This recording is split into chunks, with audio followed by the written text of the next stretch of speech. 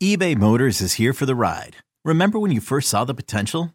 And then through some elbow grease, fresh installs, and a whole lot of love, you transformed 100,000 miles and a body full of rust into a drive that's all your own.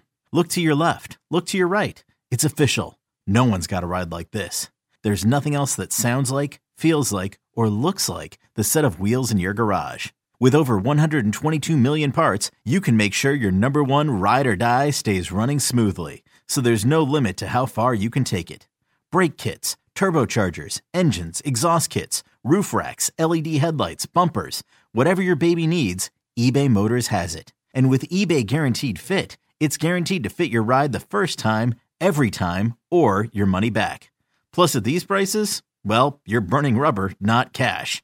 Keep your ride or die alive at ebaymotors.com. Eligible items only. Exclusions apply. This episode is brought to you by Progressive Insurance. Whether you love true crime or comedy, celebrity interviews or news, you call the shots on what's in your podcast queue. And guess what? Now you can call them on your auto insurance too with the Name Your Price tool from Progressive. It works just the way it sounds. You tell Progressive how much you want to pay for car insurance, and they'll show you coverage options that fit your budget. Get your quote today at Progressive.com to join the over 28 million drivers who trust Progressive. Progressive Casualty Insurance Company and Affiliates. Price and coverage match limited by state law. I think just in terms of where this roster is, and I think there's three areas where they could still address. That is wide receiver with depth and talent, and I think, obviously, D-Hop fills that to a T. Mm-hmm. Defensive tackle. And there's still a guy out there, Matt Ioannidis, that I would like to see them at least pursue. I think he could be a guy that can clog up the middle, can put a little pressure on opposing quarterbacks.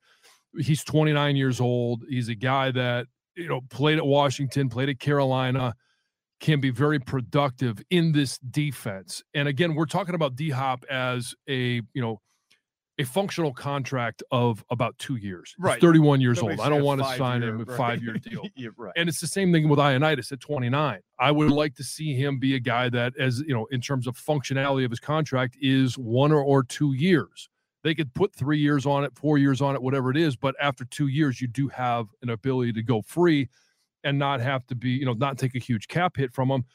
And then the other one to me is backup quarterback. I still think there's three areas. If you're a team that says we are going to go for it, those are the three areas that they still need to address, because you get into the playoffs and you're going to face the Eagles, or you make it to, let's just, play the pie in the sky and while we're doing this, and say you get to the Super Bowl and you're playing against the Kansas City Chiefs. You're going to open with them. If you can end the season against them, you're going to have to be a team that puts up a lot of numbers offensively. You're going to have to be a team that goes punch for punch, score for score with them, while also having the ability to defend against the run. Week 2, that's my big concern with Seattle coming in here. How do they stop the run? Obviously, they've drafted Jack Campbell. That should be a large part of it, but you've got to address it up front as well. So I think Ioannidis, I'd like to see them at least explore that, or explore somebody coming in there. Yeah. But I think D-Hop, you can't force guys to sign, right? Everybody says, "Oh, why didn't we sign him?"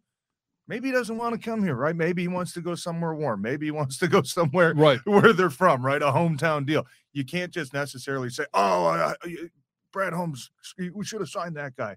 A lot of times they try to. Now you don't hear about that, but it's also up to the players. And I know, look, D-Hop was one of those guys too that kind of came out with his list of, I think there's 5 quarterbacks, who he wants to play with. Yeah. A lot of these teams, realistically, and look, I know the cap seems to be very fluid these days, and how teams get creative to fit numbers in and crunch numbers and push things down the road.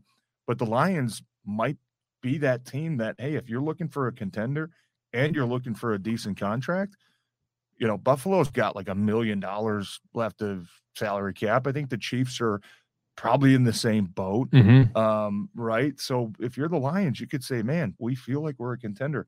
I think that this offseason, when you're able to go sign a C.J. Gardner-Johnson, a David Montgomery, a Cam Sutton from Pittsburgh, that kind of shows us that, hey, this is no longer a you don't have to overpay to get guys here. Don't want to be that you have to pay them. So if you're looking, and look, another argument is, well, we've got a lot of young guys that we've got to pay, probably starting this offseason.